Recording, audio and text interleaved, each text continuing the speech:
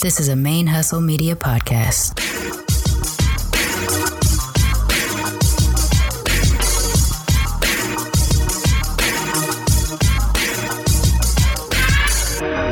Hello and welcome to the show.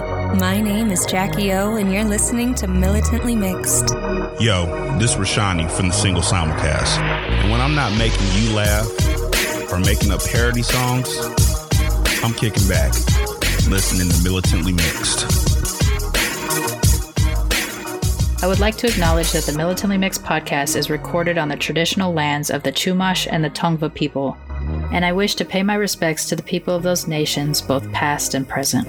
Hey y'all, welcome to Militantly Mixed, the podcast about race and identity from the mixed race perspective. I am your host, Charmaine, aka Mixed Girl Maine, the busiest, mixed race, bisexual, polyamorous, atheist, comic book nerd, cat mom, mask making, comic book store co-owning, shout out GulfCoastCosmos.com, podcaster in this podcasting game. This is episode 114, and it is the second to last episode before I go on my next mental health hiatus. I was going to be doing this in December, but as I've mentioned last week, I've been dealing with vertigo for the last 3 weeks, and I'm finally seeing doctors. I know what my plan is to try to resolve this current wave. So it just makes more sense to take my break now so that I can focus on this health issue and get this under control and then come back strong the first week of December, which also happens to be my birthday. So we'll come back for the December 1st episode, which will be my birthday episode. My birthday is on December 3rd.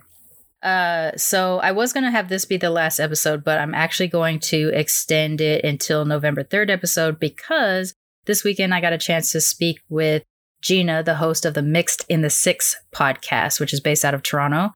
And they are coming back for their second season the first week of November. So I want to give y'all a chance to get to know Gina a little bit, and maybe hopefully y'all will check out her podcast as well. When I came into interest in podcasting, I was listening to all of the true crime podcasts and all of the comedy podcasts I could find. I also want mixed podcasts to be like that too. That it's not just Militantly Mixed that you listen to, but you're listening to Some Kind of Brown.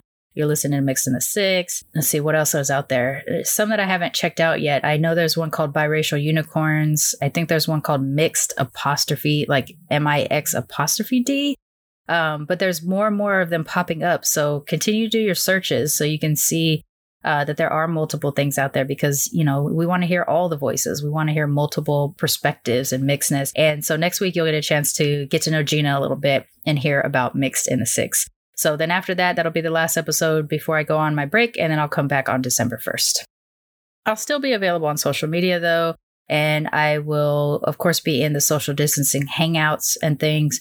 I just won't be releasing new episodes. I may release some reruns as long as it's not a whole lot of extra work for me to get it up. I just want to be able to take a break from all the podcasts, Blurred Comics included, and get this health thing under control. And then I'll come back hopefully to full health in December. But because I'm taking the break in November, a couple of things that I want to do is I want to continue to acknowledge that the Hispanic and Latinx Heritage Month is October 15th through November 15th. So we're actually still in it. I did put out a couple calls, to folks, but I didn't manage to get any guests that are doing work in terms of, you know, lifting up or raising awareness for Hispanic and Latinx Heritage Month. So I failed this year to be able to do that. I'll start doing the work for it well in advance next year. And of course, anytime throughout the year, hopefully I can manage to tap into the groups that are doing work in that area because I don't actually have an access point at present. But I still want to acknowledge the Heritage Month. I know that many of our listeners are also mixed with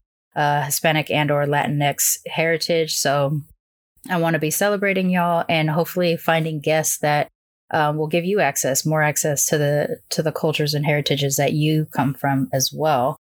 So I'll try to get ahead of it for next year, but it just didn't work out this year. That also being said, November is the Native American and or Indigenous Peoples Heritage Month, depending on which term is more meaningful to you. Previous to 2019, it wasn't an official Heritage Month. It was made official in the US last year. But before that, and for many years before that, it was always the month in which we would acknowledge Red November, which was the missing and murdered Indigenous women's, girls, and Two-Spirit month, where that was where a lot of work was done in terms of raising awareness. And for those of you that may not be aware, there is this hashtag MMIWG, the number 2S. And that is a hashtag for missing and murdered Indigenous women, girls, and Two-Spirit. Because 4 out of 5 of Native women are affected by violence daily in this land that is currently occupied as the United States. Homicide towards women, girls, and Two-Spirit people are the 3rd highest cause of death between people that are 10 to 24 years old. And it's the 5th leading cause of death for Native women and Two-Spirit people that are between the ages of 25 and 34. And these are statistics that come from the Center of Disease Control, Homicide Prevention. The problem is that these murders, and I don't know if kidnapping would be the right term, go so unnoticed in American media because Indigenous people are discounted here. Because some of the nations are sovereign, they don't seem to garner the attention of our media. And for those whose sovereignty has been stripped from them, they don't have the same level of citizen rights as Americans as other Americans do. And so the violent crimes that are enacted against them seem to go unnoticed in the greater population. So it's been for many years that missing and murdered Indigenous women, girls, and Two-Spirit Awareness Month was happening in November already. It's also referred to sometimes as Red November. I became aware of it roughly 2 years ago. And then last year got more involved, listened more, started to follow more Indigenous social media accounts so that I would become more aware, so that it would be more in my view. The statistics and the numbers are horrific. And I don't want to let that pass me without being able to either assist in raising awareness and or contributing in some way, shape, or form to help. So some of you may know I also have a side business, masksbymaine.com. And for that side business, I make masks, and every month I take a portion of the proceeds and donate it to various COVID relief funds. After the death of Chadwick Boseman, I also started to donate the proceeds from my Black Panther masks to St. Jude's Children's Hospital for cancer research, because that was an organization that he was heavily involved in before he died of colon cancer himself.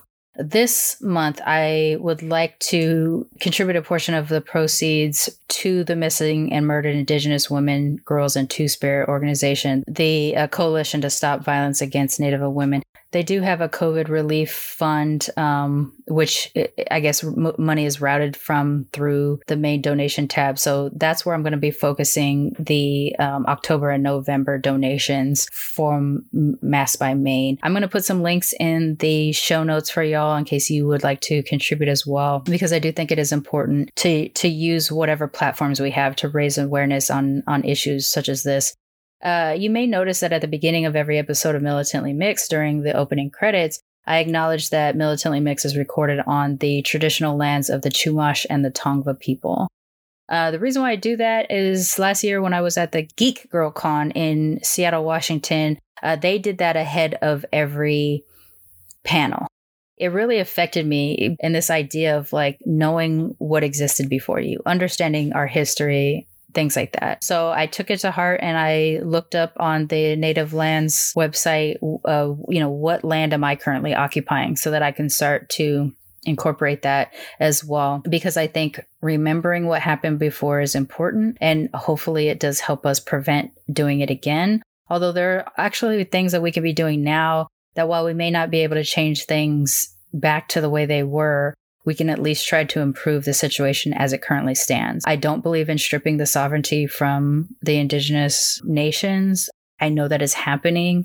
I do think that the recent judgment from the Supreme Court that has granted ownership of the territory in Oklahoma to the Creek Nation there is also a major step towards improving, I don't know really how to say it, I guess, allowing for their sovereignty to actually stay intact, that they can govern their own criminal cases and things like that is important. So with this being Native American and or Indigenous Peoples Heritage Month, depending on which term is more acceptable for you, I just want to make sure that I acknowledge it now, since I won't be able to do that during my break in episode form. And just encourage you to continue to seek out following social media accounts that are from groups that you may not be a member from, so that you can also gain awareness of what's happening to other communities. It's easy to live in a bottle and only understand the oppression that you're experiencing. But the oppression that affects any of us individually as groups ultimately will spill out into our groups as well. So do your best to follow more accounts of Latinx folks, of Black folks, of Asian folks, of Native Indigenous folks, so that you can gain awareness of what they're experiencing as well. That is how I started to become more aware of the crimes against Indigenous women and Two-Spirit and girls. And I hope to continue to have awareness of what's happening, so that I can find ways from where I'm at to contribute positively in some way, shape, or form. Let's see. Before we get into today's episode, a few things. Just a reminder about the transcripts. I don't know how many people have had a chance to start reviewing those, but if you do go to militantlymixed.com and click on the transcripts tab, you will be routed to the Podscribe page that actually has transcripts from all episodes of Militantly Mixed dating back to episode 20. I haven't resolved. It's going to be probably months until I'm able to resolve that issue with iTunes about them getting episodes 0 through 19 back up, so that we can get the transcripts for those as well. But you can subscribe to the transcripts so they drop into your email box every week, or you can just go to the militantlymixed.com and click on the transcripts tabs to get access to them if that is something that you need. And I will do my best to try to keep them as clean as possible going forward, and then work slowly on trying to clean up the transcripts from the past. Sometimes names are misspelled, or words are heard incorrectly, or transcribed incorrectly and things like that. So I'll do my best to keep it clean going forward and fix what I can in the back when I have time. And also the annual Be Your Mixed Ass Self fundraiser t-shirt is available in the Teespring shop. So you can go to militantlymixed.com and click on the Teespring tab to get access to the Militantly Mixed logo tees and coffee mugs and tote bags, but also the Be Your Mixed Ass Self t-shirt, the Mixed and Hella Black t-shirt. And I realize my Mixed AF t-shirt seems to have disappeared, so I'm going to get that back up there as well. I do have a couple other slogans I need to throw up that I've been not able to get done, but this is the annual fundraiser t-shirt. It is a collector's item because you can get one every year, and it only lasts until November 30th. Once November 30th is gone, so is that t-shirt, and you'll just have to wait to next year to get the new design for next year. If you were able to pick up last year's and this year's, then you will currently have a collection. Which I'm about. So I've seen some people have purchased them already. It is available till November 30th. So get those orders in so that you can start posting those pics on Instagram. And just be sure that if you do hashtag it Be Your Mixed Ass Self or Militantly Mixed, that you capitalize the word, every word in the hashtag, so that people that do text to audio can actually understand what the hashtags are as well. And let's see what else before we get into today's episode. I guess we only have about 10 more days left in the U.S. election, so I know y'all are tired of hearing about it. I am tired of hearing about it. And if you're one of our international listeners, I'm sure you're tired about hearing about American politics all the time. But if you have had a chance to register to vote, please make sure that you do so if you can. If you were able to do mail-in ballots for, that obviously is a great option for maintaining our safety during this time of COVID. But if you weren't able to, and you are planning on voting in person, hopefully you're able to arrange to vote early in your area, depending on what is available on your state, so that you can do it when the lines aren't too long, hopefully, and you can remain safe and socially distanced. This is a very important time to be voting. And I know that not all listeners of this show are necessarily in the same parties or anything like that. But I do at least believe that if you listen to the show, if you have any awareness of your mixed identity and your understanding of the impact against people of color in general, that while neither choice is ideal right now, we can't continue on with the way that we have things. We just can't. It's too dangerous. We're seeing the end of our country if we continue on with the way things are going. Not that that means that if the tables switch that it'll get instantly better. It won't for many years because there's a lot of damage to repair over the last 4 years. So voting is important. Your local elections are also important. The presidential election is extremely important right now. So if you're able to vote, please do. Please do. All right. Dang, these intros, I swear, I always have too much stuff to talk about. All right, so this week's guest is Sidra. And before I get into talking about this week's episode, I have to apologize to Sidra because her episode was supposed to air 2 weeks ago, but that was kind of the start of my vertigo, and I just was not able to finish editing the episode. And then last week, of course, the what went up was the audio from the previous week's live stream, which is kind of now how I do things. So I'm putting this episode here and apologizing to Sidra. Thank you for your patience since we did have an expected date already and I had to bypass that. Sidra and I met in a social group on Facebook related to Japanese American heritage. Sometimes that's a great place. Sometimes it's not the safest place for the mixed folks in the group. And that is how we interacted. She had made a post, which she's going to talk about. And the responses from people were pretty wild.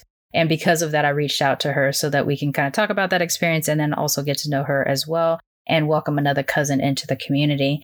So since this intro is already so long, without further ado, please join me in welcoming our latest cousin to the Militantly Mixed family, Sidra.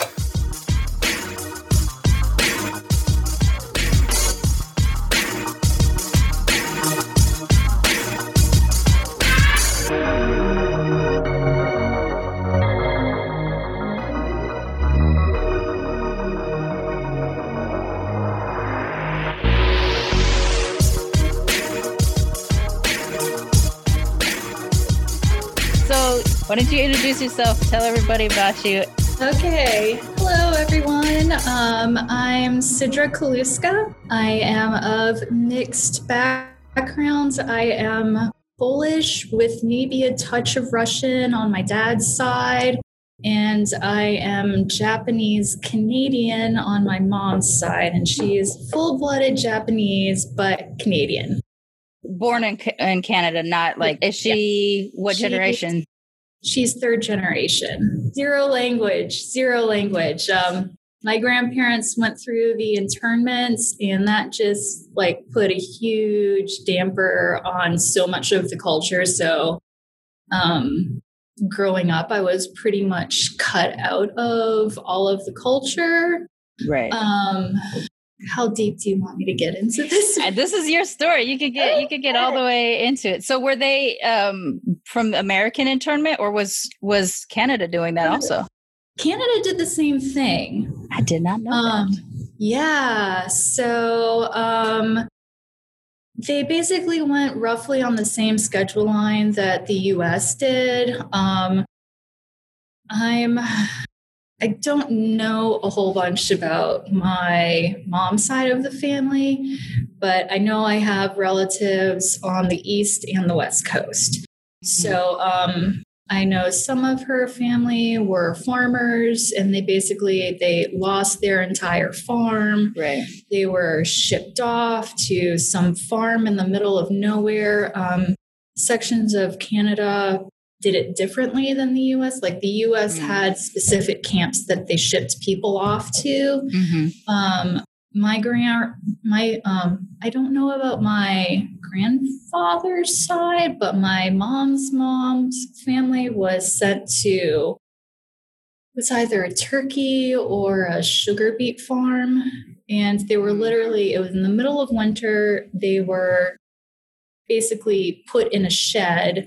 And I interviewed my grandmother once when I was maybe in the 4th grade, and she was 6 when they went in, and she blocked a lot of that. Right. And remembering that, like they could see slats, like holes through the barn wall, because it wasn't even a proper any kind of living conditions. And this is Canada in the middle of winter. Oh my gosh. And I did meet one cousin on that side of the family once who had been doing some family research, and apparently somebody on that side was even born in the camp period, and they actually hid her because they were taking babies away. Oh my gosh. So it's just kind of very complicated, right? To say the least about that period. I think my grandfather decided to work on the railroad instead of going into the camps because he was old enough to do that. So a lot of my cultural heritage, I feel like, was really squashed out during that period. And it does make sense. And I get upset about like how Japanese come to other places and then just fully assimilate. But when you think about the history as to why, the difference between you and I is my grandmother came during the Korean War era, war brides. So she didn't have that part of like internment and loss of culture. It was really just like the military was like, you will be white now, and they basically like they put her in American domesticity classes and taught her how to be. Yeah. Like it's a whole thing. And so like to try to get this woman to teach us Japanese, it was always a secret because she was always afraid that they would send her back. So like in that case, it's a different kind of squashing of culture, but both the internment generation and anybody that emigrated afterwards, I think, are a product of this, like just assimilate. And in that case, we feel we have these faces and these skin tones and this hair, and we're just like, but I want to connect. What do we do with this? What do we do with it? Exactly. So did you grow up here in the States though, or did you grow up in? Yeah, I grew up here in the States. So my dad was from Michigan, and complicated backgrounds for him. Just kind of a complicated backgrounds all the way around. I was born around 20 minutes from where I live now. So I'm from the New River Valley area of Virginia, up in the foothills. So, wow. I don't even know where to get started in some place. Well, we can, if you want to, we can kind of talk about why we connected, and then if you want, you can jump back in. Sure. So our connection was through,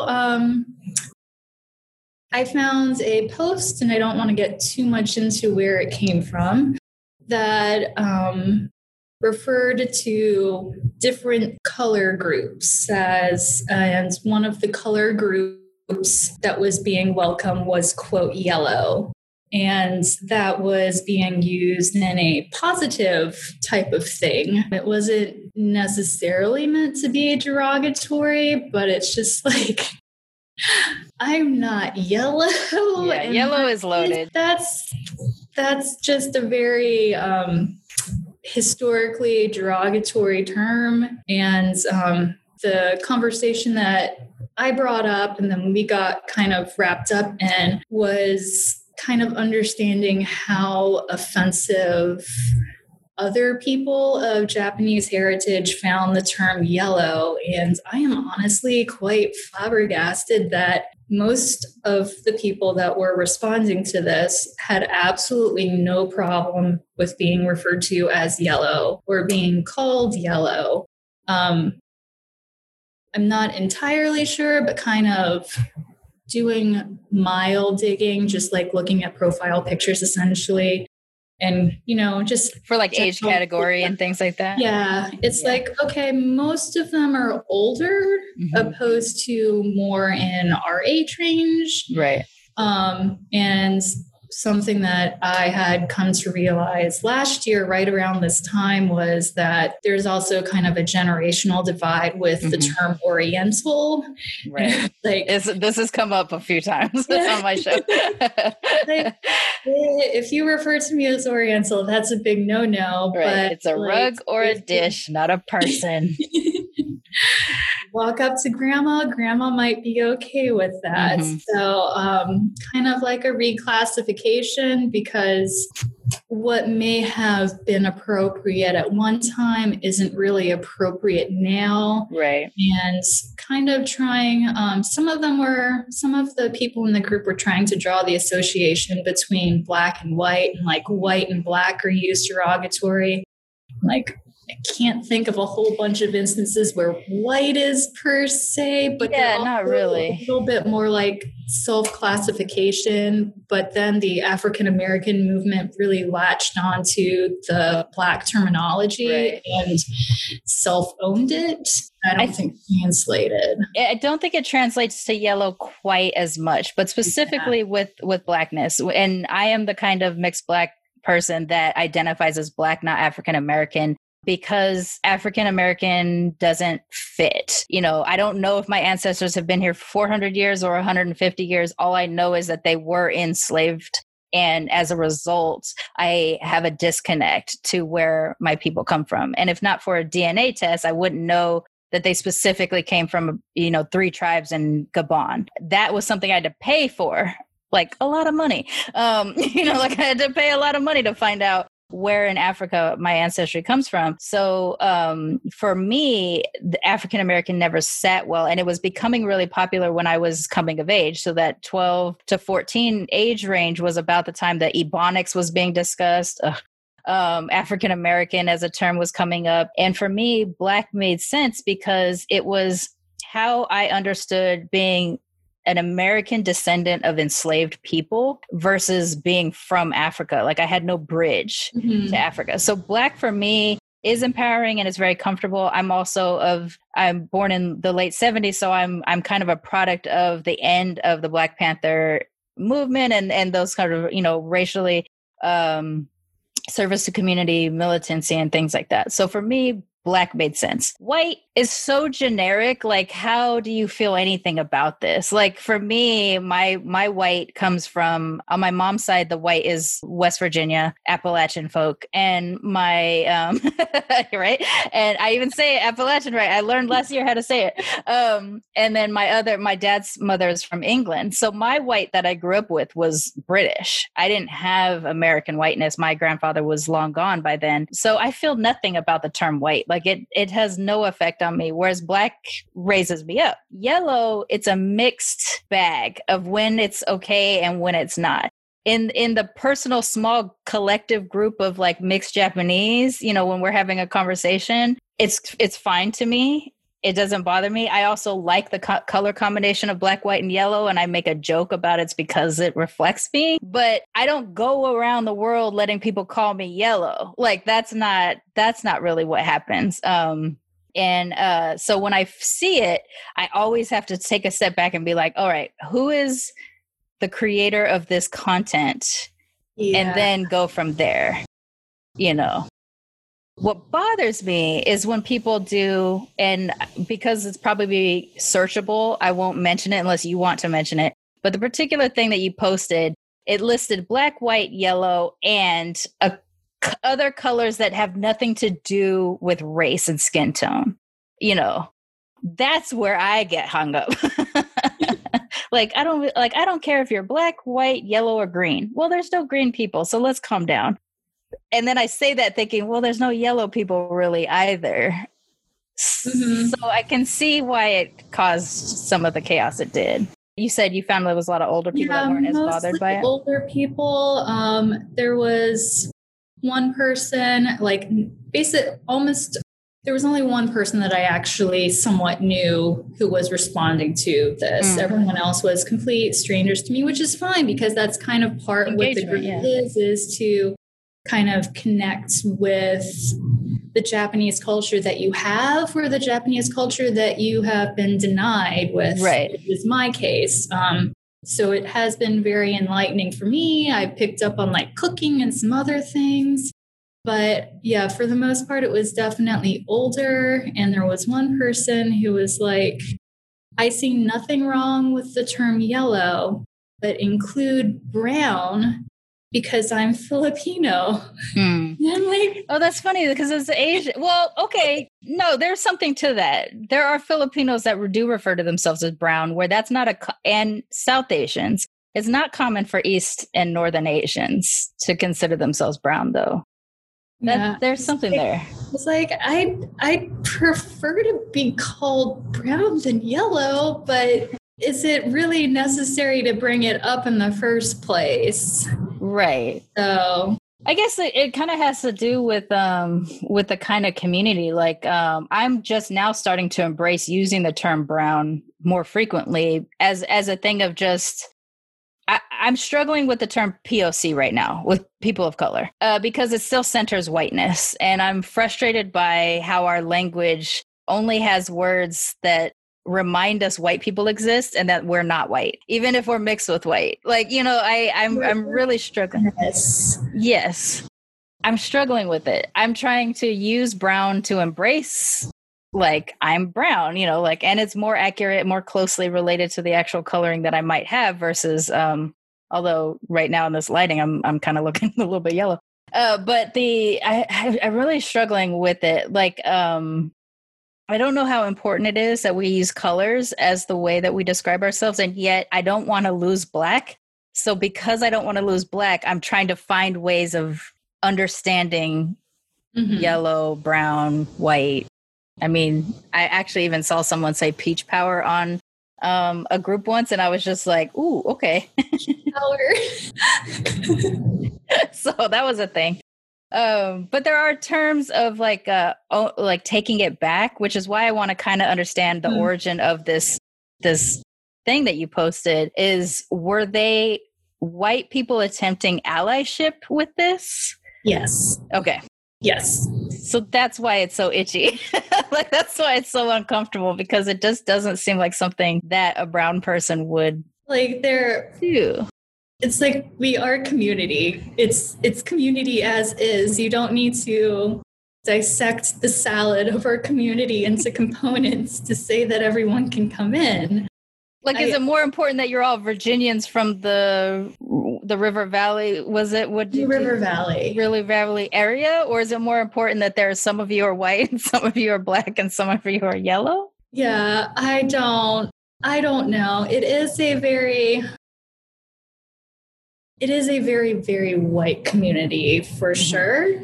And like the community that I grew up in was by far even whiter. Like I'm from Floyd County, and I like to joke about our population that we have more cows than people. Oh, okay. And our landmark, and everyone knows exactly what you're talking about when you say it. The stoplight. We have one stoplight in the county, which is in the middle of the town, which is you can drive from one side of the town to the other in less than 10 minutes. It's just like, don't blink because you left the town limits in that time frame. So It's a very, very small town. My high school graduating class had 132 people in it. I think there were 3 or 4 Asians, maybe. We were all of mixed backgrounds, various mixed backgrounds. So I'm Japanese. There was one other person that had some Japanese, had Filipino. There might have been another person that I'm not sure about. But in general, it was very, very, very white. Right. And what about Latinx or Black folks? Was there any? We had, I think we had 2 in my grade, and one of them transferred out of my school to another school. So it was like, no, we have 1. And one Mexican in our class too. We had, for a small in the middle of nowhere location, Floyd is actually starting to get kind of a semi-large Latino population because when I was a kid, we had a lot of Christmas trees in our area, and a lot of agricultural workers headed up to our area to work on the Christmas tree farms and stayed and had families and such. So compared to what the school looked like when I was there to what it looks now, there's definitely a larger Latino population, but still really small and still very, very white. Right. But I went to Virginia Tech for my undergrad, and it's a small college town, but it's like a little mecca in the middle of nowhere.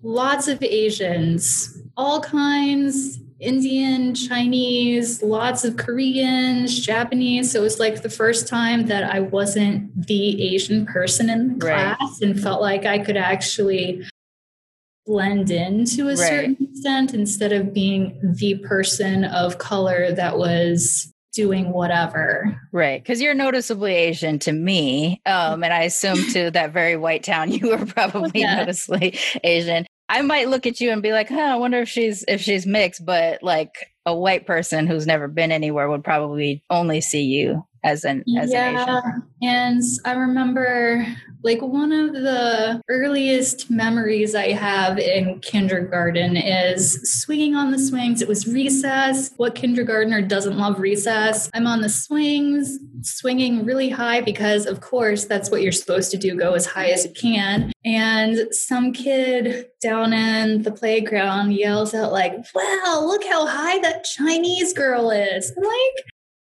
I'm not even Chinese. I don't understand why it's so difficult to tell us apart. I understand I have an unfair advantage, but we look so different to me. I don't understand why we are always Chinese. Yeah. So it was definitely a weird kind of experience growing up. And as far as kind of understanding and interacting with my ethnicity, it's been a kind of long personal journey with a love-hate relationship of trying to see who I am, understand who I am, but also see and understand what the world sees when they see me and how their interpretation of what they see affects their interaction with me. That sounds somewhat convoluted, but well, something that I think is pretty unique to the mixed Japanese experience that other mixed Asians probably don't, because other Asians do tend to stay within community a lot better than we do. You know, there are some places that are Japanese spaces. Like I live in a district here in LA that is Japanese, and there are 2 here, but most of the time there aren't very large Japanese communities, and we don't keep our language. We don't necessarily teach our language, things like that. The biggest touchstone is usually like a Buddhist temple that is nearby where you go to for all the Japanese events throughout the year. And that's kind of the extent of access, I think, for us compared to a lot of the other Asian people who like stay in community, keep language, have school, you know, things like that. So I think what's really unique about our Asian experience is that we could literally, like you, maneuver through the world with our Japanese faces, and people are seeing us as Japanese, but because our culture has not carried through our upbringing, we're somehow representing something we have little or no access to. And we're going to be the representative of that to these other people. Oh my God. Regardless of what we do. Yes. And I don't know if you've experienced this, but I definitely have, particularly being in a very white community and a very white area, or just even in an area that's very void of Asian people in general. It's like I may be the only Asian person they've met before, or they've not really experienced any other interactions. And I feel like I have to be perfect, be very helpful, be the best person I can be, because they're going to judge all of us by their one limited experience with me, which is very heavy. It's too heavy, and you don't deserve that weight. Like you don't. You know, these are moments where like I find that I will use humor that is stereotypical, like to deflect from the pain of something like that very heavy weight. I'll be like, I know I got thick Japanese calves, but I can't carry that weight. That's my knee-jerk reaction to a feeling like that, of the responsibility that lays on us as mixed Asians if we're in communities where people aren't used to us. But as Japanese mixed people, it is a struggle to connect, because it's already a very, I don't want to say closed off in a necessarily negative way, but it's a very like tight, keep it on the island kind of culture. So to come here and to try to share it, it's like, we don't want them to know what we're like, you know? And so to the degree that even us, it's like, you don't talk about family outside of family. you don't. Yeah. I mean, you barely talk about family in family. I had two great aunts. Yeah. Like I had two great aunts who had stage 3 cancer and didn't tell anybody until they were in remission. And like a year later, and it was like, oh yeah, I had cancer. I'm fine. Well, oh gosh. You know, like that's how closed off Japanese are, that even within the own family. And I remember growing up, it was always like something happened. It was like, don't tell anybody in the family, you know, as it was, no one in my family besides my grandmother knew we were Black. You know, we didn't tell anybody until I was an adult. And I finally started telling my cousins. I was like, because they always asked, what's your dad? American. You know, whatever that meant, American. But they thought we were so brown. They thought we were Mexican because they couldn't fathom the idea that we would be Black. Like, and we don't super duper look like Black people know I'm Black, but Japanese people don't know I'm Japanese. So how are they going to know I'm Black? You know? So yeah, like I think it's a unique thing that we go through. And for someone like you who had, I think probably specifically because your family comes from the internment era, the protection of like, let's not do to our future generation. Let's not give white people in power an excuse to do to our future grandkids, you know, what they did to us. I have a little story on that one too. Like, so just growing up in general, like I knew I was Japanese, but didn't really know, like it had no meaning other than I'm Japanese. It didn't have any cultural implications, really, other than the occasional Asian dish, but really it wasn't necessarily ethnically Japanese or anything like that. Right. But I was aware from a very young age, and I can't remember what age, that the Japanese internment was a thing during World War II. That was something that my mother did feel was important that I know. I'm not sure if my other siblings took that quite to heart as much as I did. And I don't know if she's told them this story either.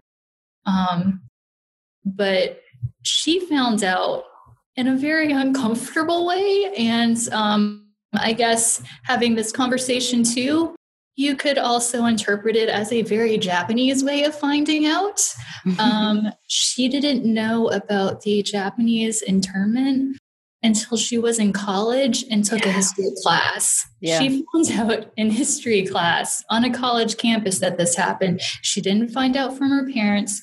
And like she said, the first thing she basically did was go home and ask them about it. Yeah. He borderline refused to even talk to her about it. But she was just completely floored. And I think that really, really shook her to an extent that that is really hard to translate. Right. My grandmother, she was little during the World War II. So she didn't know why the Americans came. Why were they here? They didn't know about Pearl Harbor. They didn't know about the war specifically they didn't know why the Americans attacked, basically. They had no idea that Japan had bombed the States in any way, shape, or form. So, and it wasn't until she was an adult when she married an American, came to America, and found out about Pearl Harbor. And she made me take her to go see that terrible movie with Ben Affleck. And I was like, Grandma, I don't want to go. Like, I was like, I don't want to go see this movie. I definitely don't want to go see this movie with you. Like, I already don't want to go. And she's like, I need to learn. I'm like, you're not going to learn. So the whole movie was me saying that part didn't happen. That's not how that went. And then I had to afterwards, like, tell her what I learned in school versus what she saw in the movie. But exactly like that. Like, they don't talk about it. So how are they going to know why their family is the way that they are? Yeah. And, I guess for me personally, and I'll dive in a little bit more about myself. So it's been interesting as an adult trying to go through and kind of pick apart sections of my life to understand myself better, to understand my parents better, and to kind of understand like who I am, why I am, and if something is bothering me, better understand it so I can either like embrace or reject those feelings that I have that are triggering negative connotations. And so I have gone to therapy. I'll just throw that out there. We're a pro therapy podcast here. Yes, woo. I went to cognitive processing therapy, which is awesome. It's all about thought process and really being more analytical about what's going on instead of emotional. So you can think about things more kind of like holistically and balanced instead of just having that knee-jerk emotional reaction, which is a problem frequently for people who have been in an abusive situation, relationship, childhood, etc. Mm-hmm. With that being said, my father was kind of crazy. He was a very special, unique individual. A white, redheaded, Polish Catholic boy that I guess he grew up Vatican II, maybe. He went to Catholic school. He had red hair and he was a lefty. And had ADHD and was dyslexic, I'm sure. The nuns loved him by beating him. So, and he also had a very rough childhood with abuse as well. Not saying that that's an excuse, but as me understanding him as a person and kind of like where he was coming from and how that translated down to us. As far as I know, he never really sought any kind of psychiatric help, but through, trying to understand what was going on with me, with our relationship, that he has all of the keynotes of having had narcissistic personality disorder, just like everything negative is kind of happening to him. It's a conspiracy. People are against him. I don't do anything wrong. And literally being able to recreate a chain of events in his head, in his own image, even if we can prove that that's not what happens, but he legitimately would believe it. Not saying that that's an excuse, but just kind of like understanding how that translated to his child rearing skills. Exactly right. Yeah. Were subpar. So I am a child of his third marriage. So I have two much older half sisters that are very white. So they're, I think they're around 15 years older than my brother and maybe around 18 years older than I am, give or take. So a big age gap. My dad was much older than my mom. And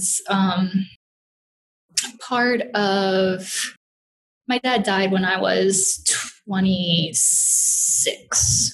And it was definitely a very rough period. I was, for my last year of grad school, I was also his caretaker while writing my thesis, while doing my work for my thesis show. And it was a difficult period. And I ended up leaving too because I needed to do that for myself.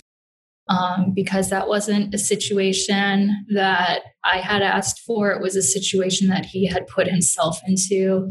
And part of me was needing to understand that. But anyway, he passed around a year after I moved out. He had numerous health conditions and honestly did not take very good care of himself, which again was his responsibility and not mine. But my half-sisters came down like on his deathbed. And after he died, we were going back up to the house to like try to clean and purge. My dad was a pack rat and kind of like crazy on multiple levels, like conspiracy theorists. So Y2K, Y2K didn't happen. So the world is having its biblical end. We have to be ready. So all things considered, I feel like I turned out like a pretty normal human being. But part of the drive, like my half sisters are Canadian. They were born in the US, but they have Canadian citizenship now and they live in Canada, and they flew down all the way down here. And so they didn't have a car. So we were driving back and forth, and awkward situation. We were trying to bond because, long story short, my dad, of course, was not a family building character. So he had put decisive actions kind of between family. So we did not have really a previous relationship with our sisters. But they wanted to try to mend some bridges, build bridges.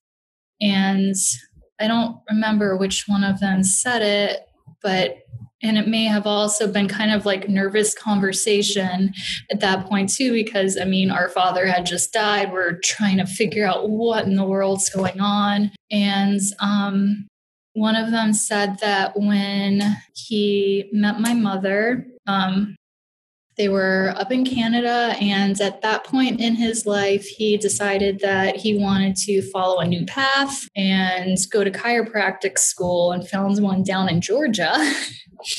And had started dating my mom. I'm not sure how long before that. And so he like took them aside somehow. They were, I guess, around 15 or so, and was like, it's time for me to start a new section of my life, which is also a very bizarre thing you say to your child. I've heard those words from my parents. It is terrible. And like, it's time for me to start a new part of my life. And basically saying that he was going to be with my mother, and brought up that she was Japanese, and that if he was ever unhappy with her, he could just send her home. Wow. And so it's just like, what? This is just, I definitely wasn't exactly appreciative of that time. And I don't fault them for that. It was a very weird period for both of us. I probably would have preferred having the news in a different context, but that definitely has kind of opened my eyes to a certain extent to kind of see who he was and how he viewed my mother. And in kind of a degree of how he might have viewed me as well. Like, I wasn't really necessarily a person. Right. I was more an extension of him than an individual. And my mom was kind of his property to a certain extent, I think. And like, honestly, trying to sit down and puzzle that was very difficult, because it's trying to be objective within a very emotional, very personal part of who I am. Yeah, that I don't want to like make too much of a blanket statement about that feeling very typical. And yet my white grandfather marrying a Japanese wife, and all his friends doing it as well, including his best friend married my grandmother's sister. And like, that these were white men who did kind of treat their Japanese brides as domestics. You're my wife, but you're kind of my servant at the same time. That's the vibe that I would say I felt in the white men that were married into my Japanese family. And even to the degree of like, my grandfather actually had another family. He had a German family simultaneously with my Japanese family, which we didn't know about until afterwards. But there's like a son that's like between the ages of my mom and her younger sister. And so like, clearly, and looks just like him, but that's a different thing. To try to deny, like, oh no, this is a new thing. It's like, okay, that guy looks just like you. But that idea of just like one of them was the real one. Like he was legally married to my grandmother, but like they had a house, they had a family, they had a life. Like this thing of just like, it's fine because I might be reaching, but it's the way that I felt given the circumstance of this idea of just like, if they were legitimate, I wouldn't have this other family. You know, like I wouldn't need this other family, but he has his white family and then he had his Japanese family. You know, I think that is a thing. I don't, like I said, I don't want to be too blanket about it, but just because I saw it in my own family too, and hearing your story, like everything you were saying, I was just like, yeah, I believe 100% that is how that felt for him. Even not knowing him, like it just seems like, is that a product of the time?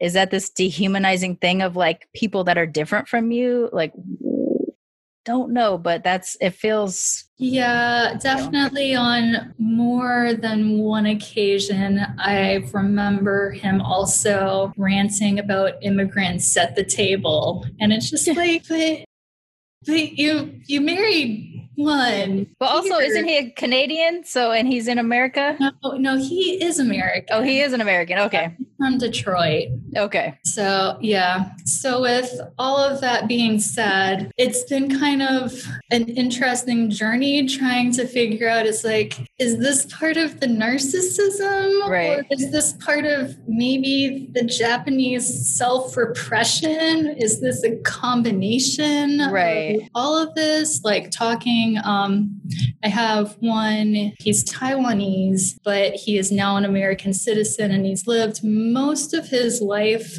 over in the US, but still like there's definitely a disconnect between his understanding of American culture, but he also still understands his home culture very well and has kind of a more open view of it. And I think that's one benefit, I guess you could say, of being biracial.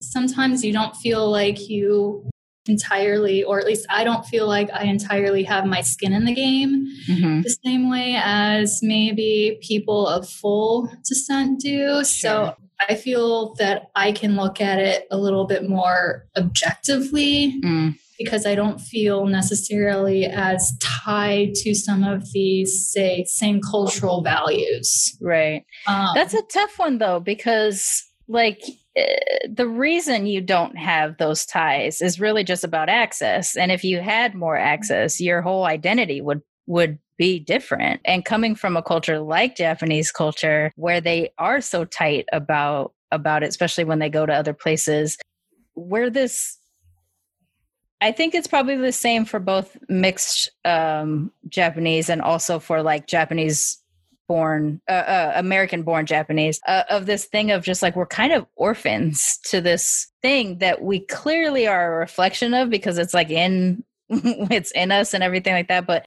we're almost complete strangers to it. And the way that we have to try to find access and connection, you said, you feel like you may not have skin in the game. You wonder what would be that thing that would make you get there? And do you feel like, is it too late? Could you try? You know, what are the things you could do? Like, there's a lot of feelings that I think are connected to that too. Yeah. I've definitely tried making connections and it's been hard on multiple levels because access, of course, is one. There really aren't, to my knowledge, aren't a whole bunch of specifically Japanese people in the area. Yeah. And also because of my upbringing and basically part of how my dad made sure we were isolated so he could keep in control of us. Yeah. Put a permanent wedge between like me and my family and access to his family, but also my mom's family. Right. Like I saw my grandparents, granted, I mean, they were Canadian and they had a long way to travel. Sure. But I only saw my grandparents like maybe 5 or 6 times, maybe. And my grandmother died my freshman year of college, and my grandfather died after I finished grad school, but still there was like no relationship because my dad literally made it difficult. And with maybe not specifically saying it with words, but making it very clear with actions that they were not welcome, that it was his house. And so it was not comfortable for them to be there either. Yeah. And so I know. What a bizarre way that the people that have this, because it's in my family too, of just like, you married this person, but there's no embracing of who they actually are or where they come from. Yeah. So bizarre. Yeah. It's like I see you as an object, and maybe some of it is also due to the like super hyper sexualization of Asian women. Yeah. I can't say for sure in my situation, but it's definitely been a weird, bumpy ride. Right. I've heard it too. Like there's been people who have straight up asked me the question, like, am I a proper Japanese wife? And I'm like, what the hell do you think that means? Like, what do you think that means? Because, we need some inappropriate language right here flying out of her mouth. Yeah, just like, what is happening? Yeah, there's this weird, I think there is something to that. I think it's clear. I mean, one of the biggest things that it seems clear to me, and I think this would cross almost any mixed interracial relationship of some sort, is the willingness to learn a language. It was very clear that it was my grandmother's responsibility to learn English and speak it exclusively.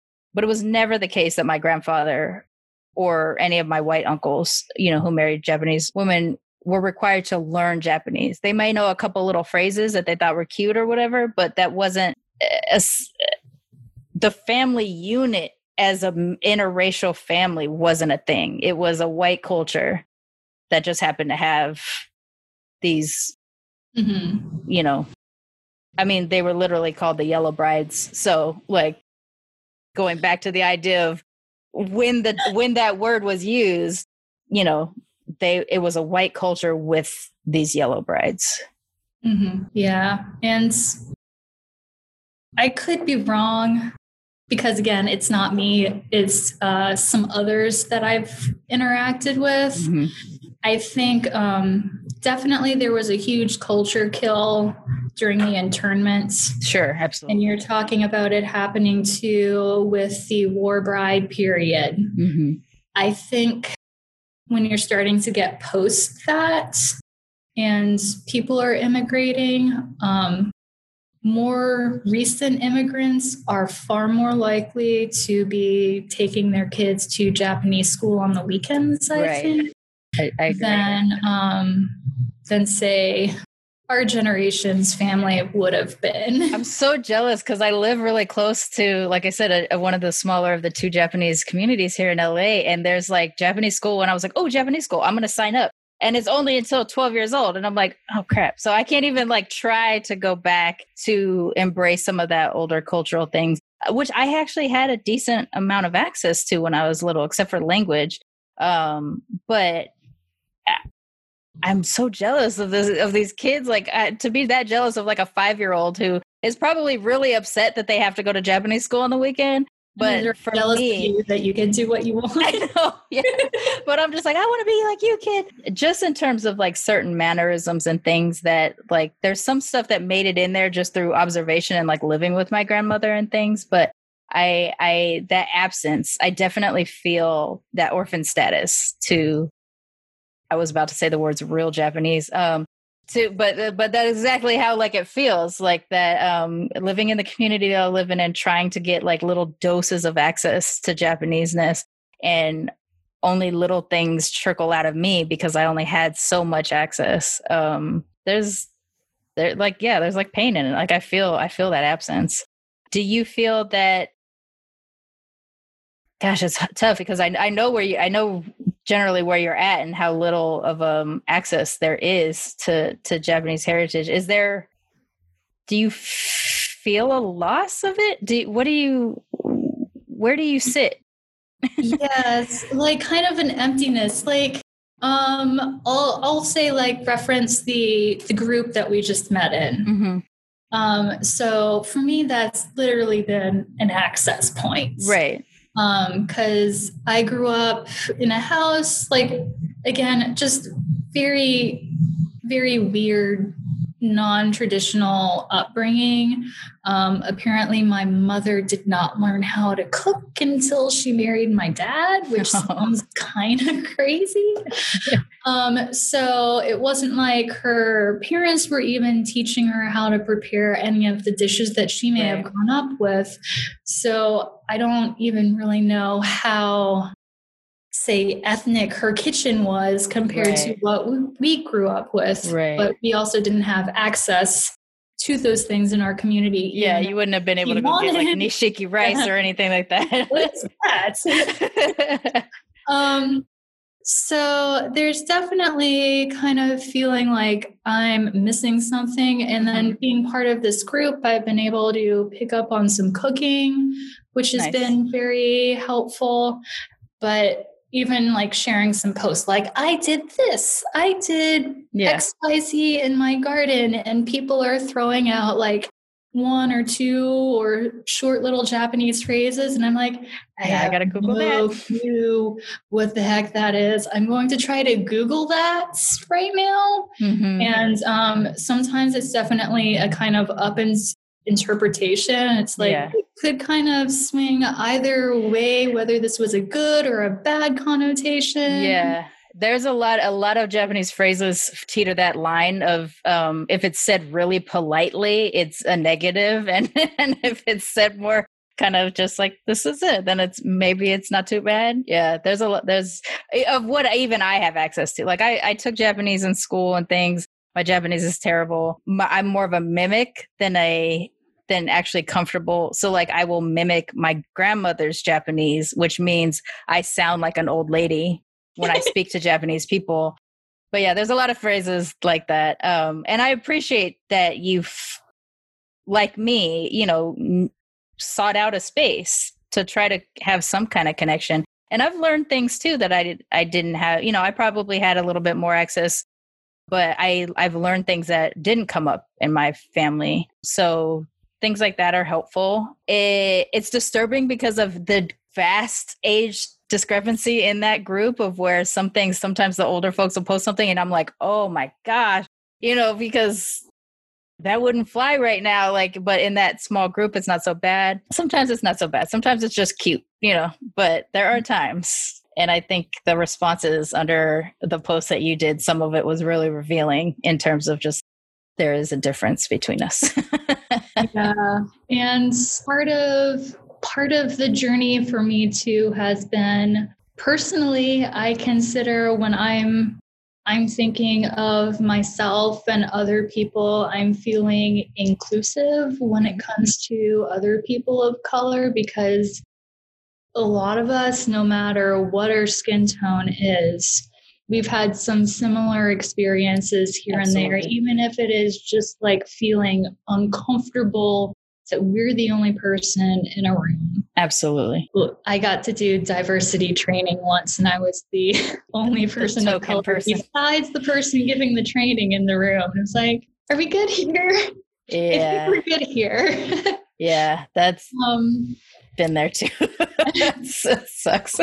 But yeah, one thing that has been really eye-opening for me is, again, in that group, is understanding oneself in relation to others. Like we're not just a single individual that has zero impact or interaction with others. It's a collective, and how we deal with other people is kind of a reflection. And I was just kind of surprised at the number of people that have kind of, I guess for a lack of better terminology that I can think of right now, is almost kind of a self-whitewashing to where it's... I think that's fair.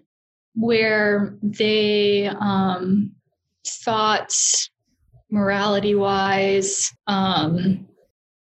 even when it comes to discrimination, align themselves with, say, the whiter line, opposed to with their brothers in the people of color spectrum, and also kind of identify them as an otherness rather than as of an equal self. Right.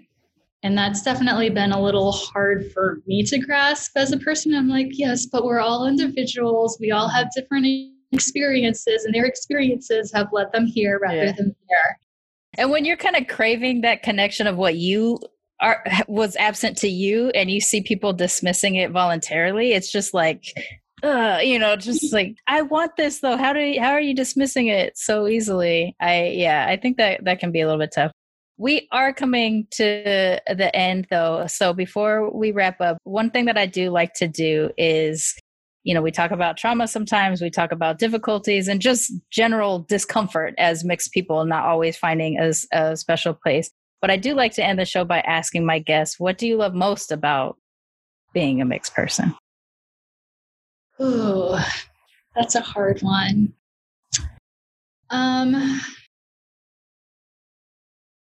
I guess it's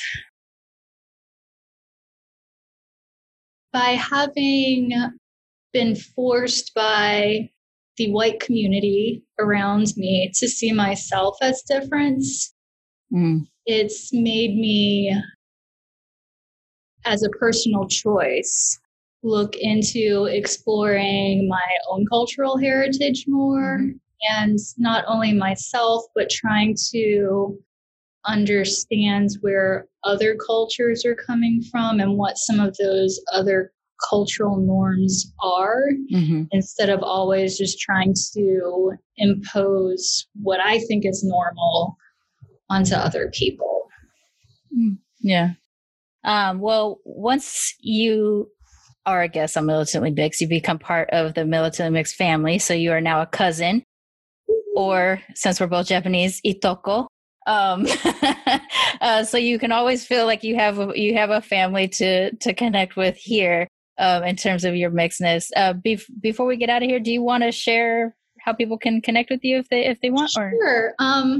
I'm an artist. Woo! So you can find me on Instagram. I'm Sidra K. That's SIDRAK.art. And for Facebook, it's sidrak.art//. All right. So we'll put that in the show notes so that people can support our new cousin in your art endeavor and everything like that. And I want to thank you for jumping on with me. I know that when I saw your post, I try not to do too much self-promotion on that group because I don't think that that's like the mission of that group, but it was an opportunity to connect with another mixed person, because I don't always think that that's where I'm going to find mixed folks necessarily, and get a chance to have this conversation. So I do appreciate you jumping on with me and doing that. And just know that whenever you do feel like you don't have that sense of your mixed Japanese community, that you have somebody over here in California to be a support.